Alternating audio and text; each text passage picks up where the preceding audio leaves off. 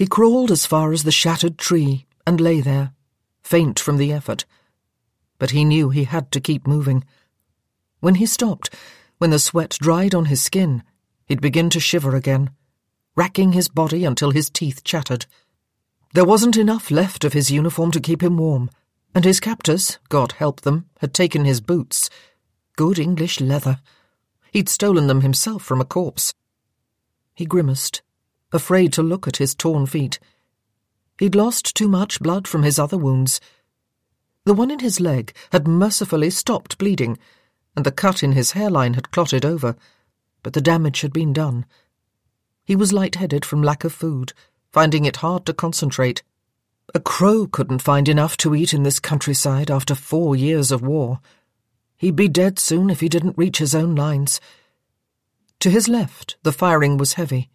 Rifles and machine guns. An assault underway. But in which direction? He could see the flashes, but they told him nothing. Which way? He forced himself to sit up against the torn bark of the trunk. Think. For God's sake, collect your wits or you're done for. But the firing was fading, and he knew in some corner of his mind that the battle hadn't stopped. He was losing consciousness. Fighting it, clenching his teeth with determination, he dragged himself upright, holding hard to the shattered trunk. The ground moved under his feet, heaving and shifting, and he thought he would fall down again, unable to hold on. Wet earth pummeled him, and then the shifting stopped, and he realized a sapper's tunnel must have gone up somewhere in the sector to his left. Shaking his head to clear it, he nearly fell down. Voices. Hands. He blinked, trying to see. Pray God, no. Not now. They had to force his fingers from the bark of the tree before they could lower him to the stretcher, and then they were doing something else. A blanket. Something between him and that wretchedly cold wind. The warmth betrayed him, and he lay there, unable to put up any defence at all. He didn't care any longer. He couldn't fight any more. Let them take him back. It didn't matter. The ground was rough. The men handling the stretcher stumbled across it, jarring his body from side to side. He remembered some of it, in and out of awareness, listening to the soft grunts of the men carrying him, watching the stars pass in and out of light clouds overhead, struggling to keep his bearings. He was still shivering, vaguely aware of being warmer, but not yet warm enough. They had put a strap across the blanket, across his chest, holding him and it in place as they tramped in the darkness. Lamplight turned low. Voices. A face peering down at him. Blurred.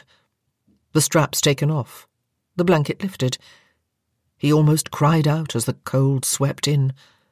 And then the blanket was lowered again, and he clutched at it desperately. "And what have you brought me this time?"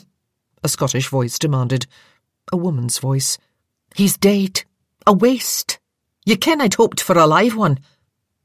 "Shall I put him with the corpses, then?" Another voice, nearly as unintelligible. "That's shivering. No death throes," the stretcher-bearer at his head said impatiently.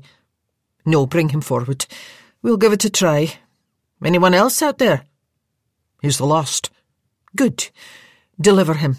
Then get yourself something to warm your insides." He could hardly decipher the exchange.